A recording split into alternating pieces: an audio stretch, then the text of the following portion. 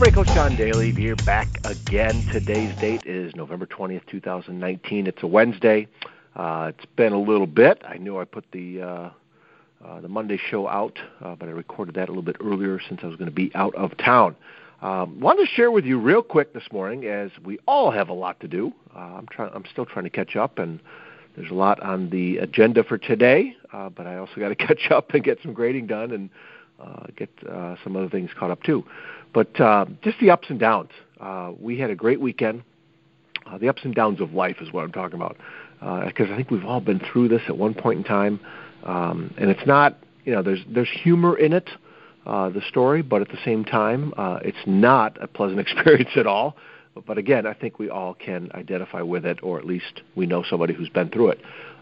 We had a great weekend. My wife and I took her mom up to Traverse City. We left Saturday morning, and they have a place, my in-laws have a place up there, a nice little condo, very quiet area, just very enjoyable to go up there and relax and kind of retool a little bit. And we were going to go see Mitch Albom, whose new book, Finding Chica, just came out, and he was giving a talk at the City Opera House, which we've never been to, in downtown Traverse City. I'm sure we have walked by it. I'm sure I heard something about it years and years. We used to go, from the year 1996 on, we have been going up there pretty much on a regular basis, even before 96. My wife and I went up there a few times even before we had kids with her family, because that was their summer place. Going up there, they didn't own a place. My in-laws did not own a place up there up until maybe 16 years ago. But before, they would always rent, local little cottage or cabin, and then we started staying at this hotel resort with the family, and we had 4 of the 6 units on the ground floor of the North Shore Inn, and we basically spent a good week or so there every summer for 18 years. And the families, we had a great time, and just it's a close place to our hearts, the whole family. So we get up there, and we went out to dinner Saturday. Sunday we did some running around, did some shopping, just ran some errands. Took my mother-in-law. We went to a winery that we haven't been to, and she kind of enjoyed that. She's not a winery person per se, but we had some enjoyable times, a lot of laughs, and then grabbed something to eat, and then went back, had dinner at her place, and then we went over to the City Opera House to listen to Mitch Sunday evening. And so the show started, I think at 7 o'clock, and Mitch was there early. We got there early. We had reserved seats. I had called back in July, I think sometime, when they went on sale. Got front row seats, which was great. Very cool. I was getting excited, looking forward to this. And Mitch was there signing books. So part of the ticket price, there was a couple's ticket that we got a book, and then also the single ticket that we got from my mother-in-law. She got a book too. So we got our books, and I took both of them and got them signed. Mitch was there signing. There's a little bit of a line.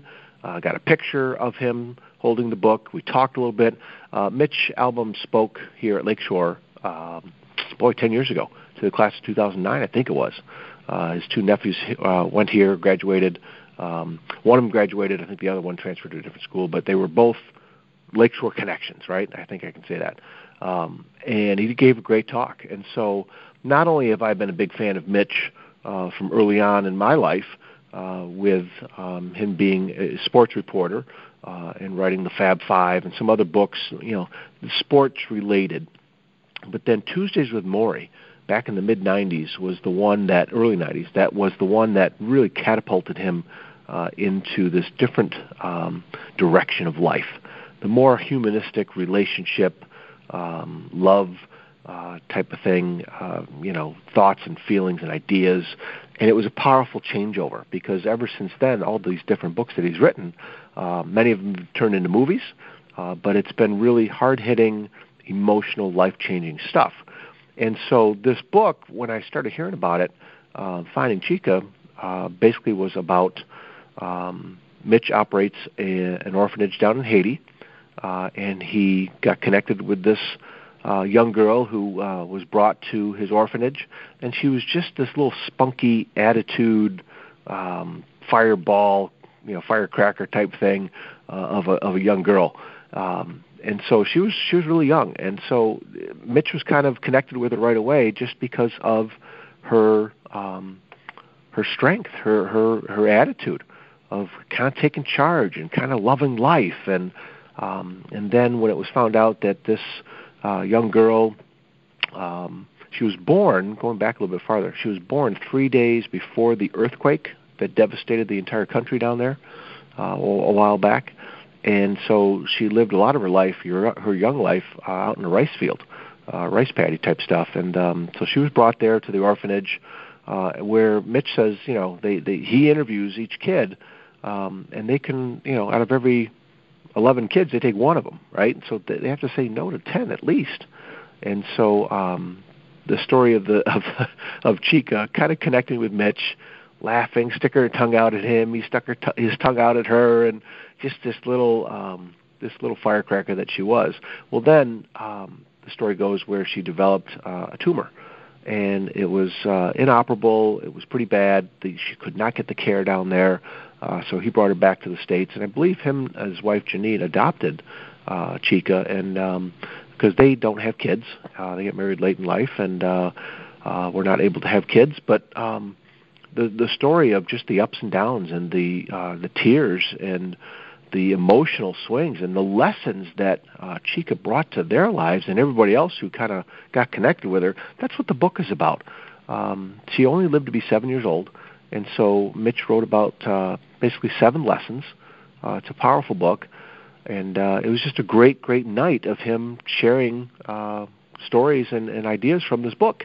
Mitch was interviewed by a local newspaper guy. I forgot the guy's name. I should have looked this up beforehand. I'm sorry, but I'll put maybe a connection in the show notes as far as to Mitch's site, and so you can check some stuff out about this. But back to the evening. So we sat down, had our book signed, met a nice couple to the right of us, former teacher. So her and my mother-in-law had a lot to talk about. They're sitting next to each other because my mother-in-law is a former teacher. And all of a sudden, I wasn't feeling, there's something happening. I started feeling not normal, not good. And it started getting worse. And it was about an hour. It was about a 2-hour show. So I made it through the first hour, and I just knew that I could not stay there. Okay, I knew I had to get the heck out of there because something bad was coming. And that's all I can say. So I leaned over to my wife and I said, "I'm going to the bathroom. This isn't good. I hope you're back, but I got to go." And so right in the middle of Mitch talking, and again, we're in the front row, you guys. We're in the front row of this little theater. Sits less than 1,000 people, maybe 600-700 people.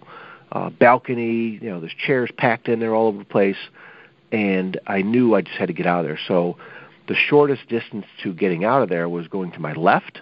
That way I didn't have to walk in front of more people, right? So I went to the left, went up the side aisle, didn't make eye contact with anybody. Because there was people looking at me, and there was chairs on the side that people had to move their legs in a little bit. And so I got out there, and I got to the bathroom, and like I said, it was not good. Both ends, so to speak. Sorry to be well, I'm not going to be graphic, but it was just one of those things. It was just horrible. And I'm sweating profusely. That's what started it all. When I was sitting there, started sweating, and I knew that is a telltale sign for me to something bad is coming. And you know how it is. I think we've all been through this. When you're not at home and you're sick and things are not going well, health-wise, that adds to the complications. That adds to the worry. Definitely embarrassment. My mother-in-law is there. My wife has seen me in horrible times, as I've seen her, right? But I was just lucky to get to the bathroom. And that was the one thing I thought about later. I'm glad I wasn't like trying to stick it out and trying to get through it, and I can make it to the end, and I can hold it down. And man, I would have gotten sick and puked all over the stage, all over Mitch's shoes. We were that close, right? Talk about an embarrassment in front of all those people, and they're recording it, and there's cameras, and the audio is going to be replayed on NPR radio. I'm so glad I got out of there. It still wasn't pleasant at all, obviously. I could hear things over the microphone a little bit, applause and laughter, and so I knew it was the first half that I saw was great. But later on, both my mother-in-law and my wife mentioned, boy, you missed it. You missed the better part. And I'm like, oh. And this was, I put this together. This was my gig. This was the one, because I know my mother-in-law likes Mitch Albom. My wife is connected with him through the books and stuff because of me, his movies and stuff because of me. And so this was my main gig. And it was one of those things that I really, really wanted to see this and just take it all in, since I do enjoy it so much, his books and his speaking and everything. So it turns out the show got over. I was still in the bathroom, and I could hear people coming in and out. I thought maybe there'd be a lot more people in there, a lot more men coming into the men's bathroom, but there wasn't. So I'm like, in my mind, I'm looking at on my phone. I texted my wife, telling her, get my coat, make sure you grab the books. I got to leave, and I'm coming out. And then I text her back, I'm not coming out. I'm not done yet. And I thought there'd be a lot more people coming in and out. So in my mind, I'm like, between almost passing out and just wanting to get to bed. Oh, my God. I was so exhausted. But I'm thinking maybe it's intermission. Maybe he's not done yet, and maybe there's hope for me as far as getting back out there. And so I could sit and watch some of this. But there was no hope. There was no positive ending to this, only that it did end. And it turned out, my wife came into the bathroom. The guy that was sitting down in front of or with us, whose wife was talking to my mother-in-law, my wife kind of sent him in because they were talking, I guess, after. Yeah, my husband never came back. He got sick, and so my wife sent him in to do some reconnaissance, right? I think he's the only one in there. There's one guy, as soon as he comes out, you can go in. So my wife comes into the bathroom, and she's like, John? And I'm like, yeah, So I gave her my car keys, handed it over the door, because I had parked a good block and a half away. And so when I came out, after I cleaned myself up a little bit, when I came out, it was just my mother-in-law, and the theater was empty. One of the speakers, the guy that was interviewing Mitch, somebody else took his jacket off the coat rack, and it had his car keys in it, so I heard that whole saga, and I was just shivering. I had the chills and just felt horrible. So I put my Central Michigan winter hat on, and I'm sitting in the lobby with my mother-in-law until my wife pulled the car around, and we got out of there, went right home, and thankfully, whatever, it was food poisoning. It was some type of thing on the pizza. I had pineapple, ham, and onion. It was probably the pineapple. And because my mother-in-law and my wife did not eat my gluten-free pizza, which I need. I have celiac disease, so gluten-free is the way I go. We all had some salad, which I kind of thought maybe that might have been it. We all had the salad. They shared. My wife got a personal pizza, and they had some leftovers from the dinner the night before, so they were fine. But I went to bed. I slept probably 12 hours. Woke up a little tired, a little weak. But we left that next day on Monday to drive home, about a 4-hour drive or so. And, went to basketball practice that night, back to work yesterday. Still feeling tired a little bit yesterday.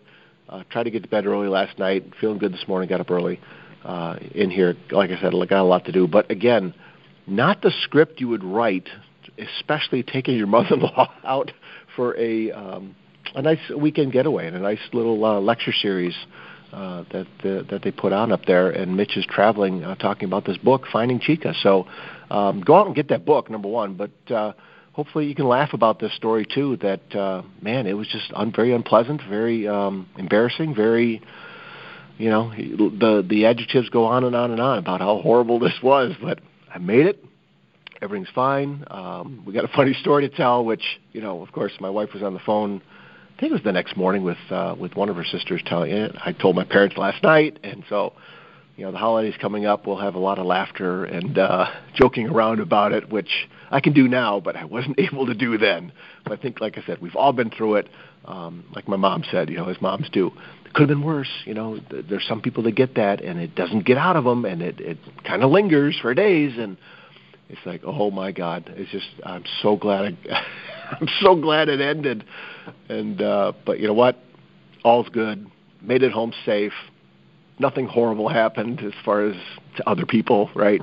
So I hope you appreciate that story of just kind of going through crap and just bouncing back and being able to laugh at yourself, right? That's another key component. But Oh boy, I had to share that with you because it was a major point this weekend as far as life's events, and like I said, we all go through them, and I can laugh at it because we got some great family friends. They got a different battle on their hands. One's going through cancer, and it's not good, and he's going through cancer, and his wife has Alzheimer's, and so again, that's the other reason why. The crap I got going on is nothing compared to what other people have going on. And to draw strength and energy and compassion and laughter and fight and courage from other people's stories, that's a powerful thing. And so that's what I'm trying to do now with our friends going through what they're going through, just for everyday battles. And that's important, too. That's important why other people's stories matter. Your stories matter. Even the goofy stuff that I just talked about, the fun stuff, the not-so-fun stuff, it all matters because it helps other people wherever they're at. And so I hope this helps you a little bit to bring some levity and looking at things differently for you today or whenever you hear this, okay? All right, I talked way too long, so I got to go. I know you got to go. Thanks so much for listening to this. Thanks so much for sharing this, spreading this podcast all over the place. The listeners are up again all over the world. Just thank you so much for hanging in there with this goofy guy, putting up with the stories and hopefully getting some lessons out of them. I really appreciate it. Love you guys so much. Thank you so much. Hey, find me on Facebook, you guys, over at Coach to Expect Success, over on Twitter at Coach to Success, over on Instagram, Coach John Daly, and of course, CoachToExpectSuccess.com. Right there on the homepage. Reach out. Send me a note there on the contact page. The book list is down there at the bottom. Bought some great books up there too. That's another topic. I can't get into it. I gotta end this. But again, check out the blog. I got a couple blogs I get caught up on, but I've been doing that recently. But thanks so much for your time and attention, and you guys keep hanging in there. Keep taking care of yourselves and each other. We'll talk again soon. See ya.